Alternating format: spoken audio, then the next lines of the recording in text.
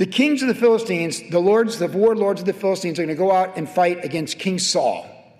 And God has already spoken through the ghost or whatever of Samuel that Saul's going to be struck down, the entire army.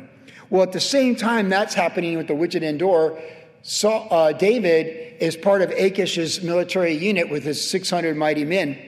And they're prepared to go out with the Philistines to go to war with Israel. And during this time, we know that he has deceived Achish into thinking that he's raiding Israel in the south while he lives in Ziklag, but he's actually raiding the enemies of God, not the people of God. And that's our background as we pick it up in verse 6.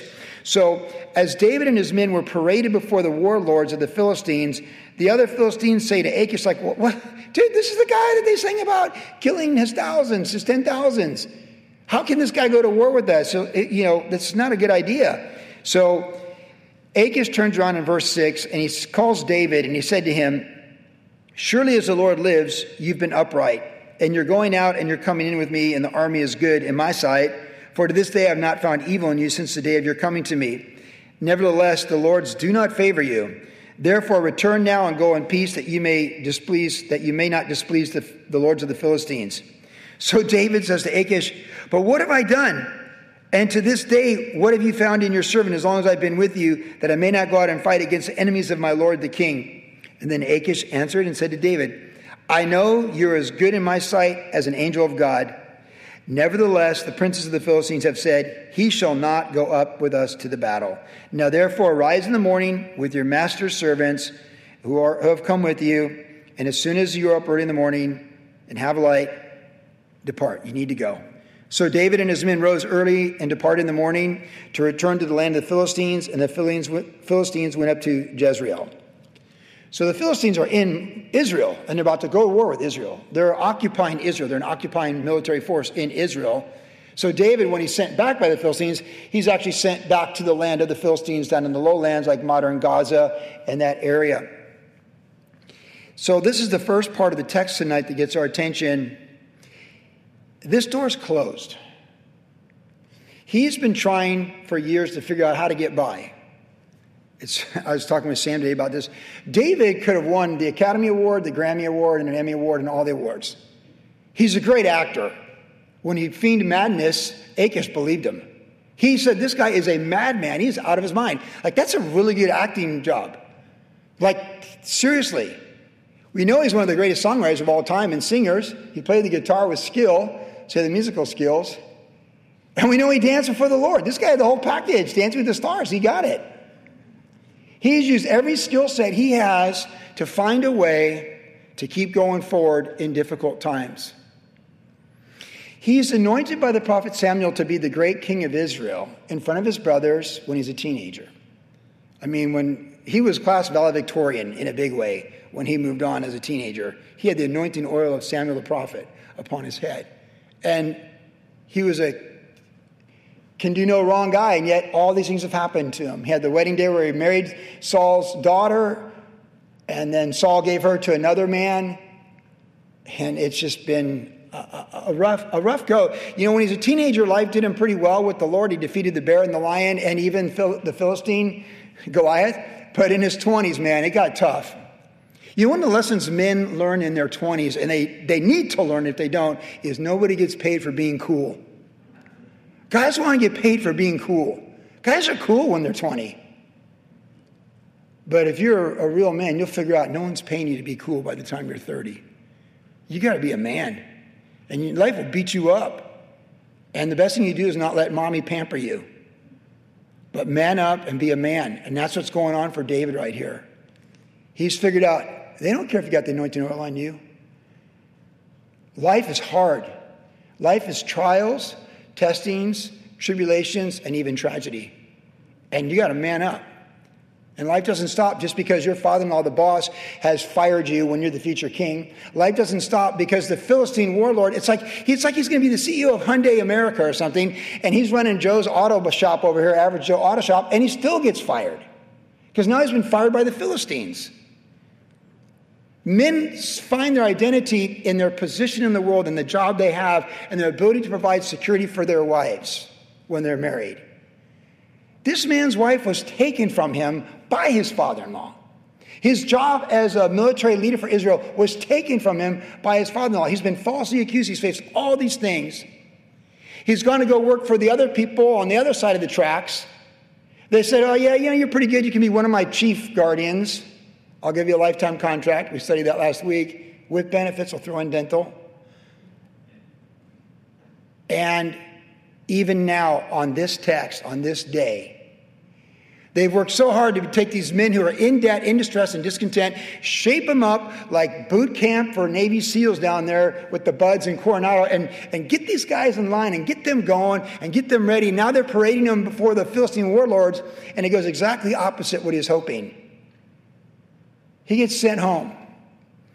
But yet, even when he's sent home, Achish's like, hey, I know before the Lord, he even quotes the Lord as his secular Philistine God-worshiping boss, that you're like an angel to me. Well, actually, no, because David's been deceiving you for years. He's a really good actor, like a really good actor. It's over.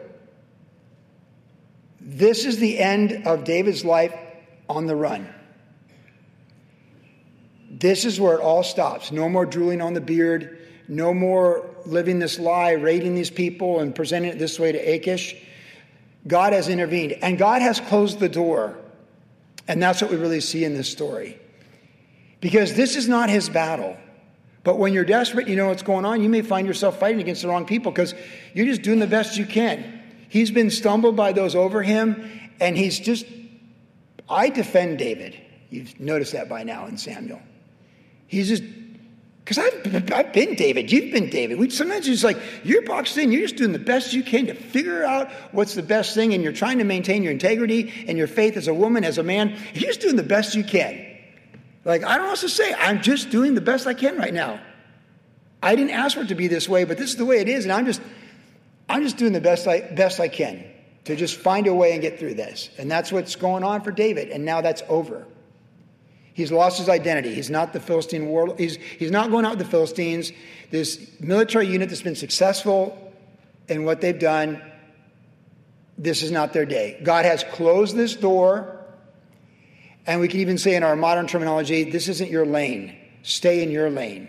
Your lane is not attacking Israel, your own people. Your lane is attacking Amalekites and finishing up the dirty business that Saul himself, your father-in-law, wasn't willing to do and didn't do. That's your lane. You need to know what your battles are and what they aren't. And so God intervenes and he closes the door for him. And this is important. God closes doors. There in the book of Revelation, Jesus said to the church of Philadelphia, I have the keys and I open doors and I close doors. I open doors no man can close, and I close doors no man can open. And it's worth noting when David is rejected by the Philistine warlords from going out to go to war against Israel. And by the way, can you imagine if David is in combat and suddenly they draw the battle line and here comes his best friend Jonathan with the left flank of the Benjamites? He'd be looking at his best friend like, I can't even imagine. These are the two mightiest men of faith. They would have faced each other in the battlefield. God protected David from making a big mistake, and God closed the door. David's doing the best he can. God closed that door, which just reminds us in the big scheme is things with the Lord is always forward with the Lord, because everything's always forward with the Lord, that he closes doors.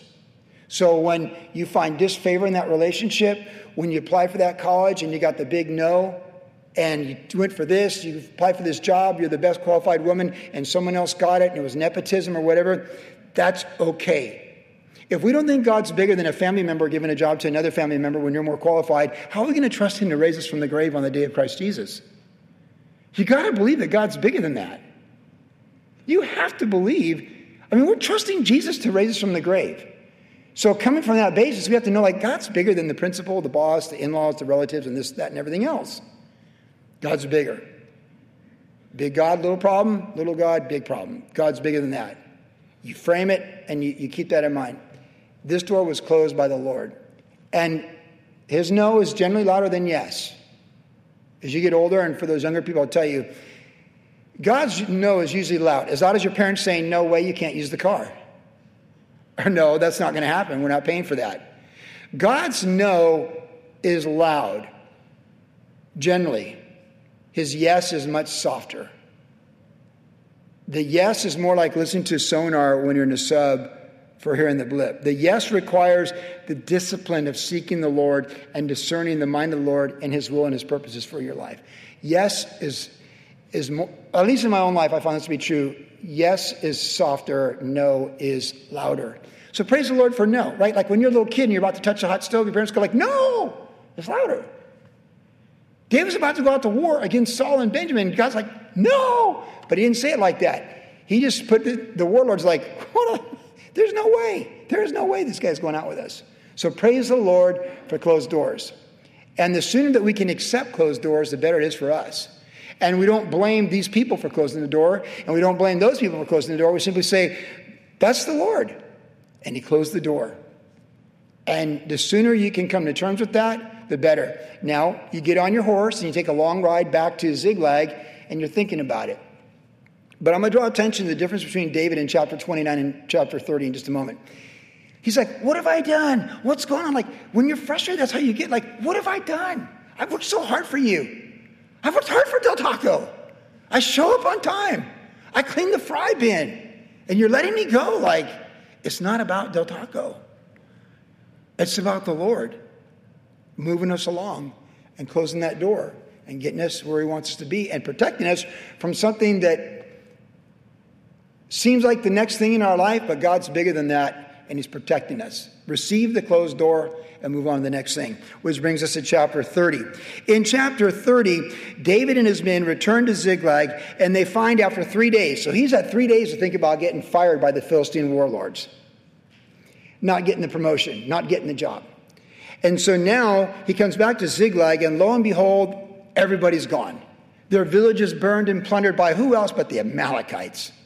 The Amalekites, the perpetual enemies of Israel, have plundered David's household, his goods, everything, everybody. He has 600 men, all their wives, all their children, all their goods. Everything was taken.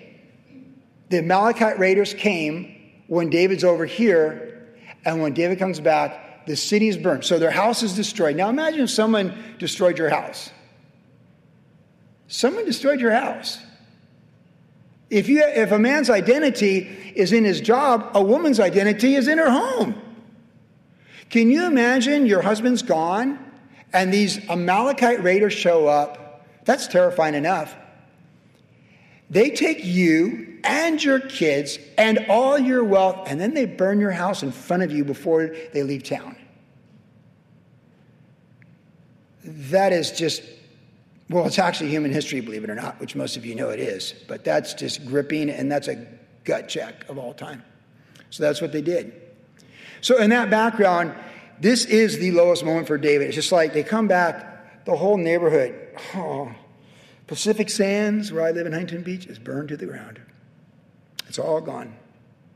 That beautiful planned community in the Fort Worth suburb, gone.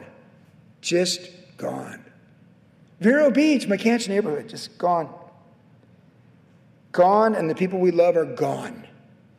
You see the context now? This is heavy stuff. So in that background, the 600 men who are parading themselves 4 days before as superheroes, now they're like, it's all the boss's fault.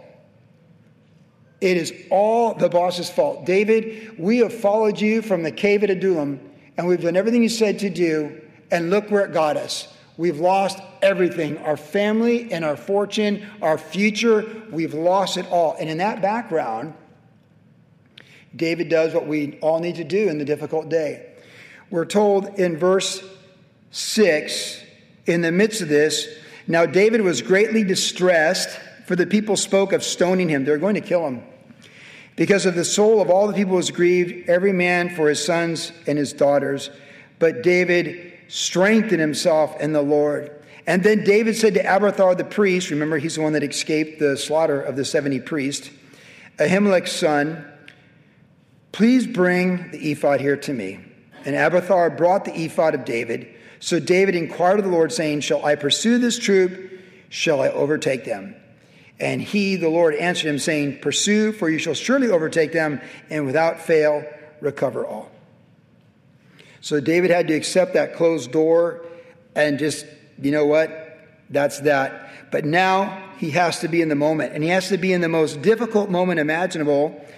And he has to gather his thoughts and his wits. Just because you have a trial and a crisis going on in your life doesn't mean you have to stop living. That you can stop living. You ever notice, Caesar doesn't care if you've got personal problems because of a terminal illness. Caesar wants you to pay your taxes. There's lots of people that have terminal illnesses in America. Caesar wants his money. Caesar wants you to pay taxes.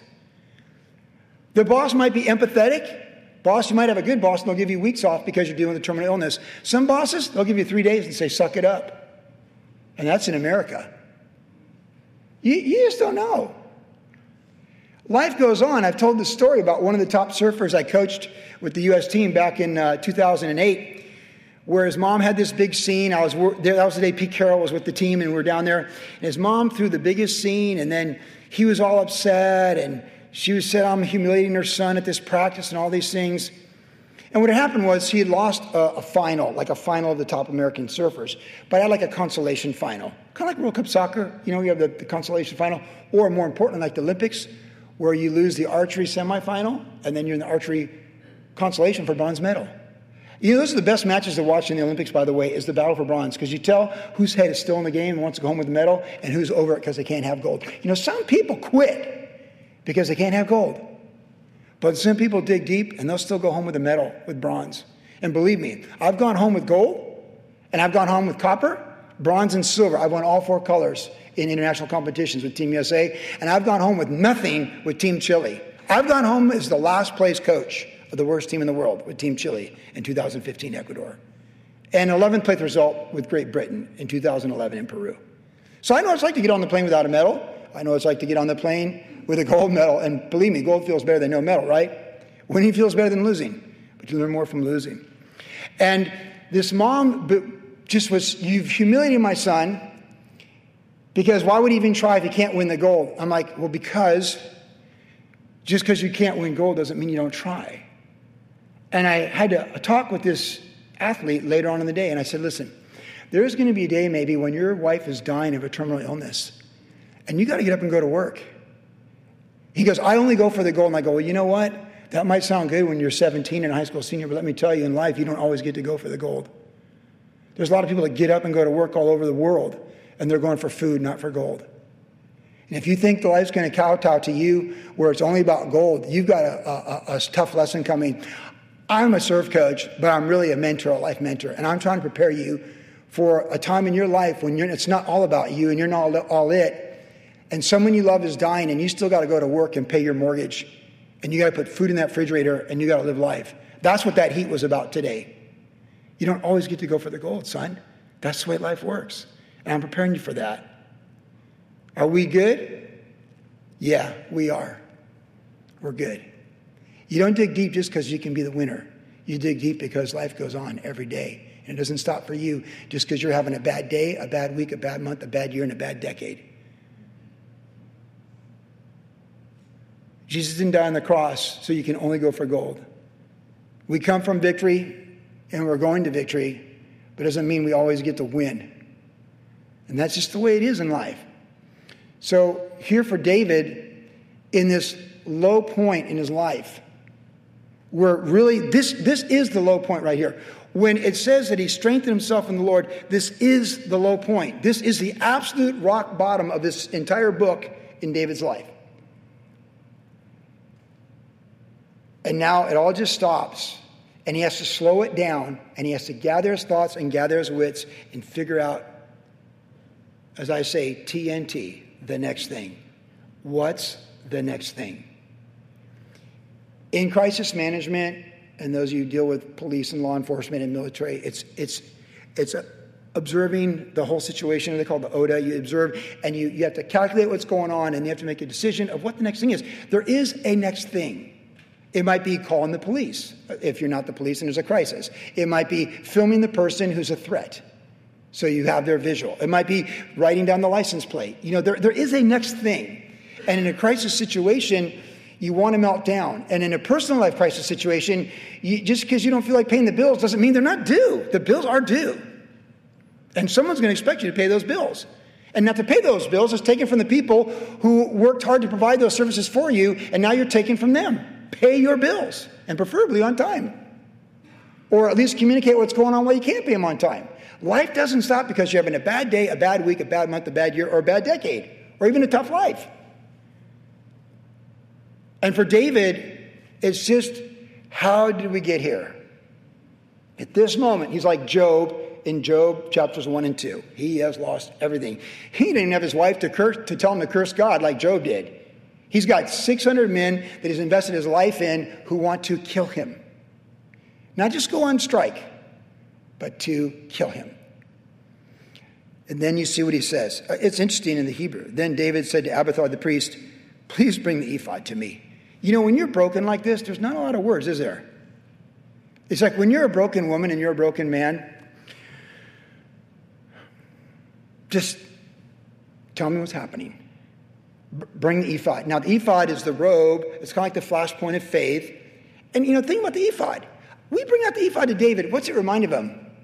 It reminds him of 70 priests being killed that were innocent because he ate the showbread with his buddies. The robe's not like a happy feeling. Look, when you bring out Goliath's sword to David, happy feeling. Happy feeling. Yeah, CIF, MVP, you know? That's us.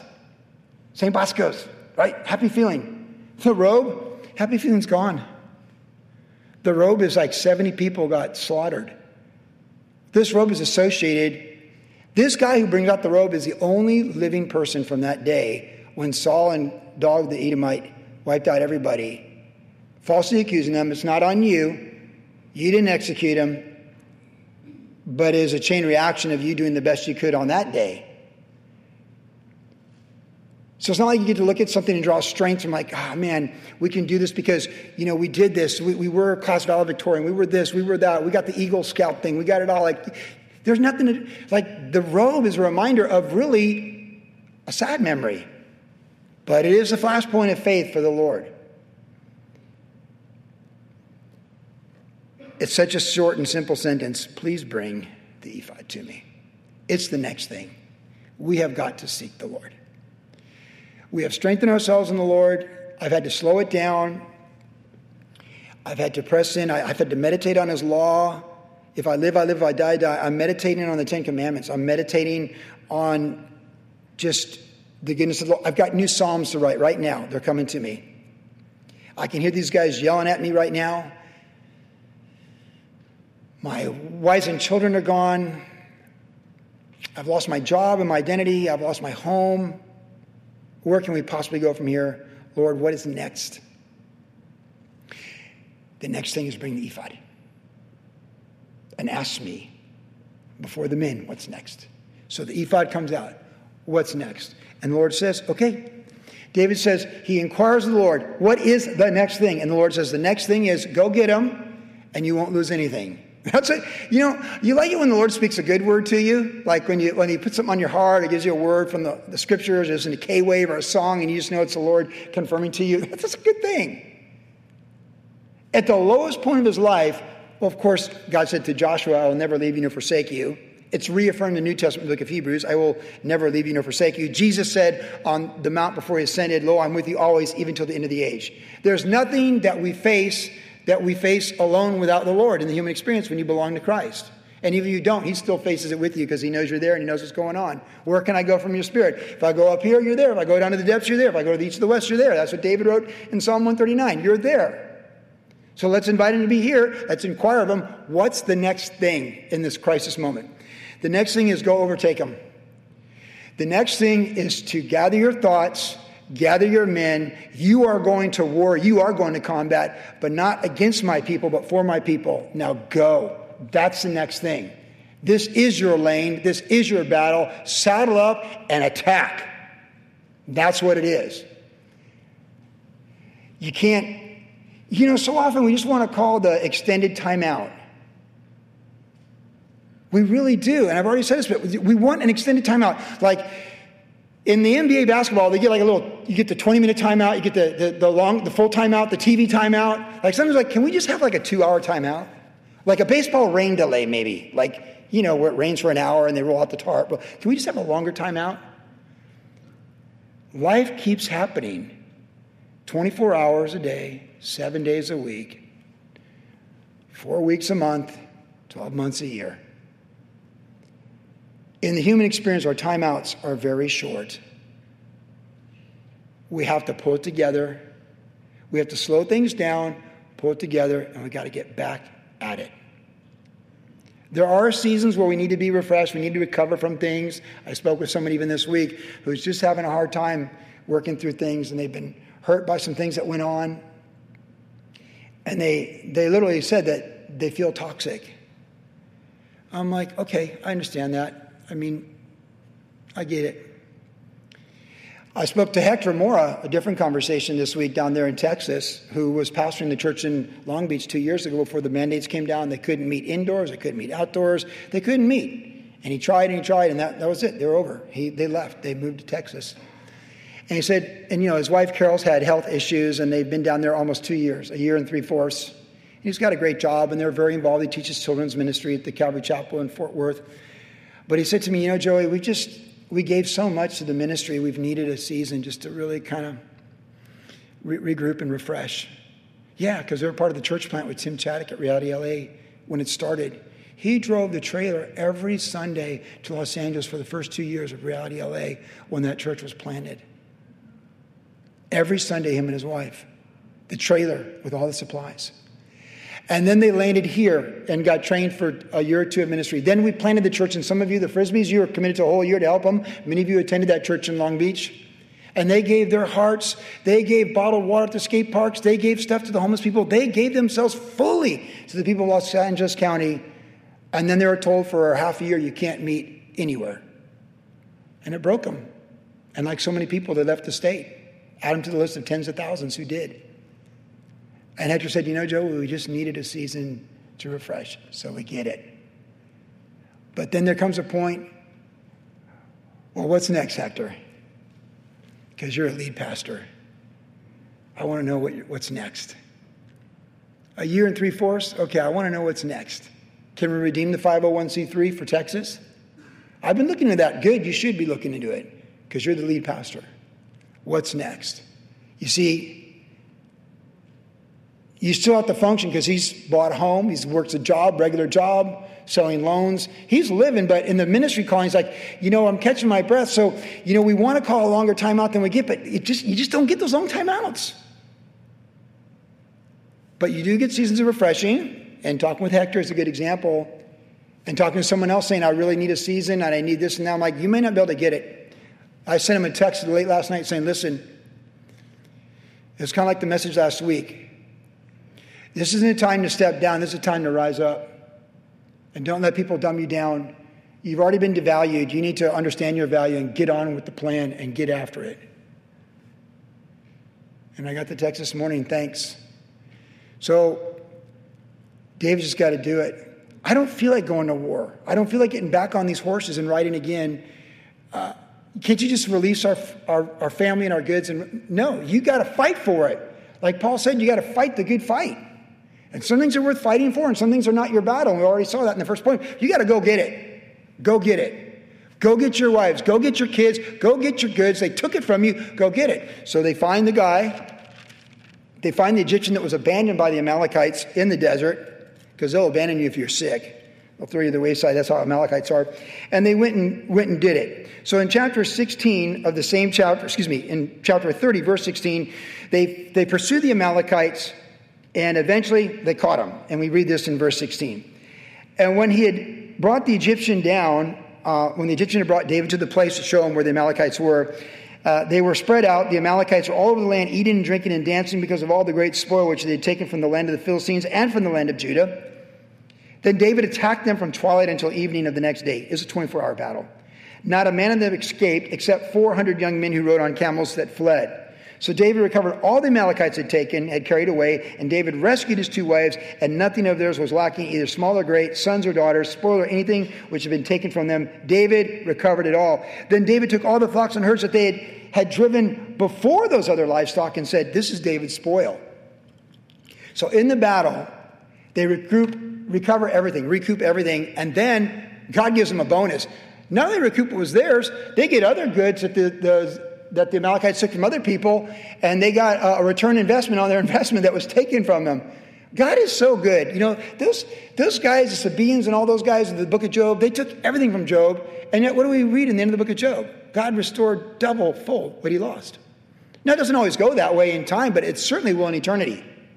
Whatever anyone takes from you in time, it could be doubled up or quadrupled up in time. But even if it's not, just know this.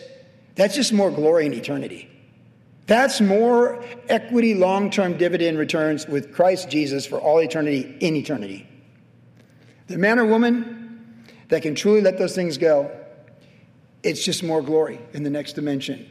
It'll test your faith in this one, but it is more glory in the next dimension because Jesus said so. Having lost homes and all these things for his name's sake, he'll restore in this life and how much more in the life to come. That's what he said.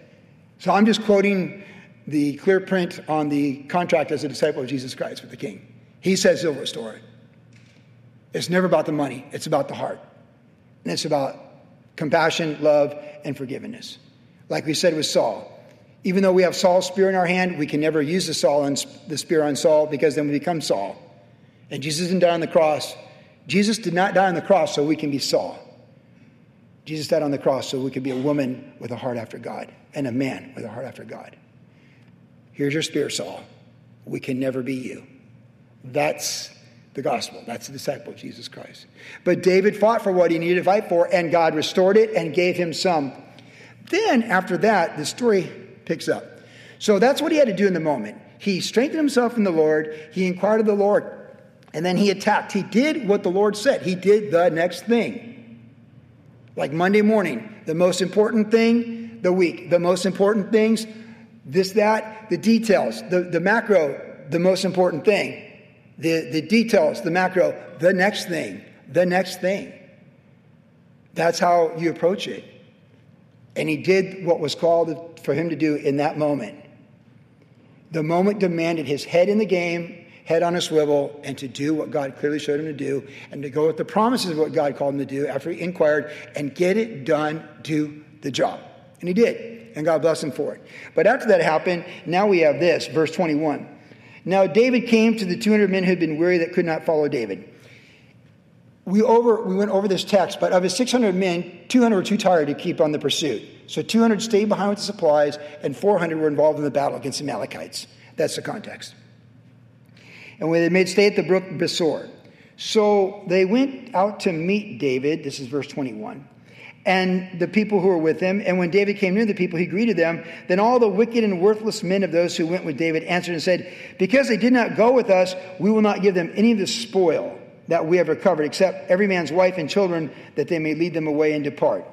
David's like, my brethren, ye shall not do so with what the Lord has given us, who has preserved us and delivered us into our hand, the troop that came against us. For who will heed you in this matter? But as his part who goes to the battle, so shall be his part who stays by the supplies. They shall share alike.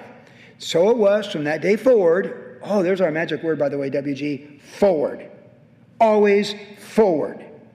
From that day forward, he made a statute and an ordinance for Israel to this day. New policies and procedures in the army of David. Verse 26.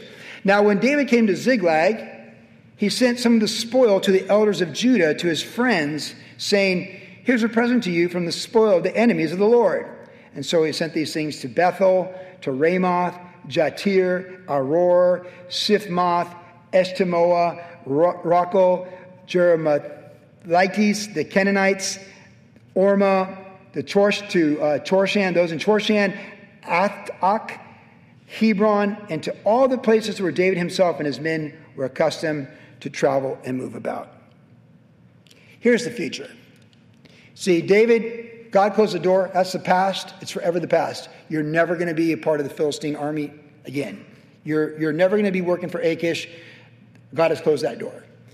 This was the present. You did exactly what you're called to do. The next thing. And now, in the sowing of the fruit and the rewards of doing the next thing, he's got everything restored to him. Everyone, the hugs, the kisses, the tears, all that, all the supplies. They go back to their hometown, what's left of it, their burned out homes. They have all the wealth they need to rebuild. But he's got division with his men. The 400 men who fought combat said, these guys, they didn't do anything. They're water boys. They're water girls. They didn't do anything. their juice box mom, whatever. They didn't do anything. We fought the battle. We did all this. And David's like, what is wrong with you guys? Like, have we come this far? We're on this together. When we go forward, we need to apply the lessons learned of our past. We don't live in the past, but we need to learn the lessons of the past and make good decisions for going forward. And we also need to sow to our future, which both happen here. But the lesson of the past is don't leave your wives and kids unattended without military support. They left their families vulnerable. They left the women and the children without any support. They left people behind that were not able to defend themselves. And David, in his process of thinking, had already concluded that the 200 men who stayed with the supplies are the example of how you do it. Everything can't go. You can't be all spread. You need to diversify your wealth. Like, it can't all be in the same thing. David had made a tactical error in leaving, especially as a raider, leaving his hometown vulnerable without any military support to defend the wives, the children, and the defenseless, and their assets. So now when they got the assets restored, he says, hey, there's a new policy in our company, in the company of David, future king of Israel. Those who stay home with the supplies, those who work in the warehouse are just as important as those people who sell the product out to the distributors. That's the policy. Those who go in the mission field need to be supported from those who stay behind. And those who send the money are equal in the eternal kingdom to those who actually preach the gospel, like WG. Our finances went to 50 plus countries last year around the world, open and closed. We stayed here. God blessed us. We sowed bountifully, hundreds of thousands in the mission field. And when we get to eternity, we'll see it. Just even think about this. Franklin Graham and his shoe boxes. Hello. We put the shoe boxes up here every Christmas. 100, 120. They go to all these different countries. We've been doing this for at least 15 years. You stuff those shoe boxes. You buy the stuff for those shoe boxes. People get saved through those shoe boxes. Do you understand in eternity how much fruit we've been racking up in 17 years in this building in Jesus' name around the world? Yeah. And those shoe boxes, like, we have a broad portfolio in eternal investments with missions. But I feel like the shoebox is like, that's just the dividend gifts that just keep on giving and giving and giving. Who can even know? When you watch any of the videos from Samaritan's Purse about people who work for Samaritan's Purse who got saved through a shoebox 20 years ago, and you realize, like, these shoeboxes go where we could never go. And they bring the gospel to people that we could never go to their country and bring it to them. Isn't that amazing and beautiful, and all the incredible stories? See, the one who stays with the supplies is just as important as the one who goes out and fights the battle. Now, that's the principle for missions, the church, and giving. That's the principle really for 1 Corinthians 12, where God gives everyone a gift. And one person with this gift can't say, I'm the nose and I'm more important than the feet and the hand's more important than this, that. Like we're told in 1 Corinthians chapter 12 that God supplies the gifts for the building up of the body to edify itself, and that every gift that he's given in the body of Christ, in other words, every person that's saved through faith in Jesus Christ, is important to the overall body of Christ. It's like being on a high school football team. You might just be special teams and a backup linebacker, but when you line up on kickoff coverage, that's really important. Or if you're like my son Timmy, who is a backup running back and a backup linebacker at Calvary High, when they run service offense and service defense all week at practice, and you're running the plays of Mesa High, you're running the plays of Estancia, and you're running the plays of Laguna Beach, and Luke Thompson, those guys are lighting you up, you're preparing them to play those teams on Friday night.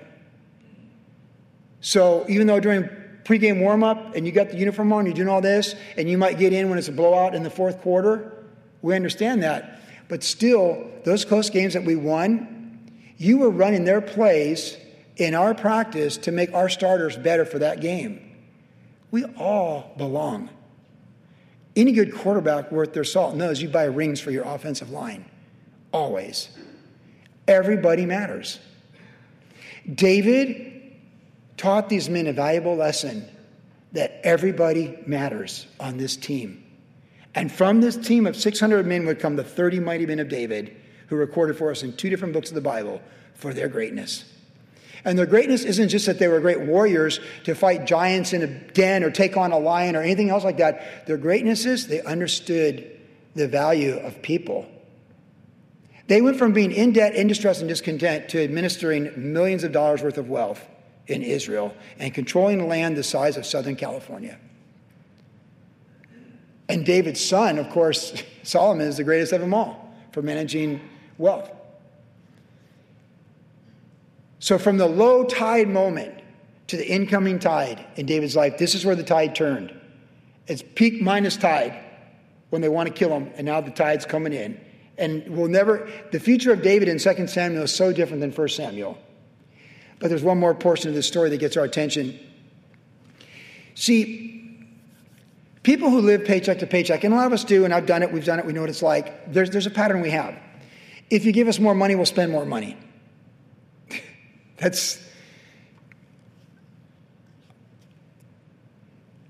But people that are really smart, they learn to sow their money, save their money.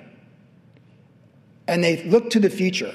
I saw a clip of Shaquille O'Neal. We all know Shaquille O'Neal. He's the beloved former center of the Lakers, Orlando Magic. Shaquille O'Neal's the best. I watched him do the NBA thing on TNT. He's hysterical with Charles Barkley. I watched a video of him where he takes a piece of paper. He goes, this is what most people do. They get a piece of paper and they consume it. He goes, smart people rip it in half and they set aside half of what they make. He goes, but the really smart people, he takes the other half, he splits that in half. He goes, that's what the really smart people do. See this right here? That's what you live on. This is what you buy your food with. This is what you buy your car with. That's what you live on. See, most people who win the lottery waste the lottery because they don't have an eye to the future. We need an eye to the future, the eternal future, and even when you get older. David took increased wealth. Don't miss this. This is a bonus thought here. Because you talk about an eye to the future. He had a new policy and procedure to the future. It said concerning the policy with the 600 men, this is the future. It's a new statute and ordinance. But more importantly, he took the bonus, the extra wealth they got, and what did he do? Did he build a bigger house? No. Did he buy a flashier car to impress his neighbors? Uriah the Hittite? No. What did he do? He gave it away to his future.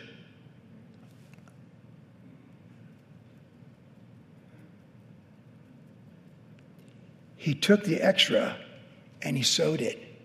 And where did he sow it? With the elders of Judah. Who are the elders of Judah? The people who will make him king in the next book. David is way ahead. There's a saying in life, there's people that can see what's in front of them, people that see what's ahead, and some people see around the corner. But some people, they're lapping you. David is lapping people right here. He's putting out the brush fire with his employees. This is a new policy. And then he's taking all this extra wealth. They're like, hey, let's split up the booty like a bunch of pirates in Pirates of the Caribbean. He's like, no. We're going to send this wealth to a dozen villages that have supported us while we've been running from Saul. When you become the king of Judah, where do you begin and how does it begin? One step at a time. Be that king. Carry yourself like a king. Like it says in Proverbs, hey, my son, don't drink long on the wine and go after the adulterous woman. Carry yourself like a king. Be the king. I mentioned to Hannah, we were just joking, my daughter Hannah, a few months ago. I go, hey, they say dress for success. She goes, no, dress for the job, not for the job you have, but the job that you want to have. Be the king. Start acting like a king. Start acting like a queen. Be that person. Don't say, I won the lottery, and spend it all on a bunch of stupid things. Whatever it is, spiritual or practical. David saw the future, and he came into extra economic wealth, and he immediately sowed it in the future. Invest in your future, WG. Support the body of Christ. Sow bountifully in missions. Sow bountifully in whatever it is that makes you a better you, that makes you more skillful at what you're doing.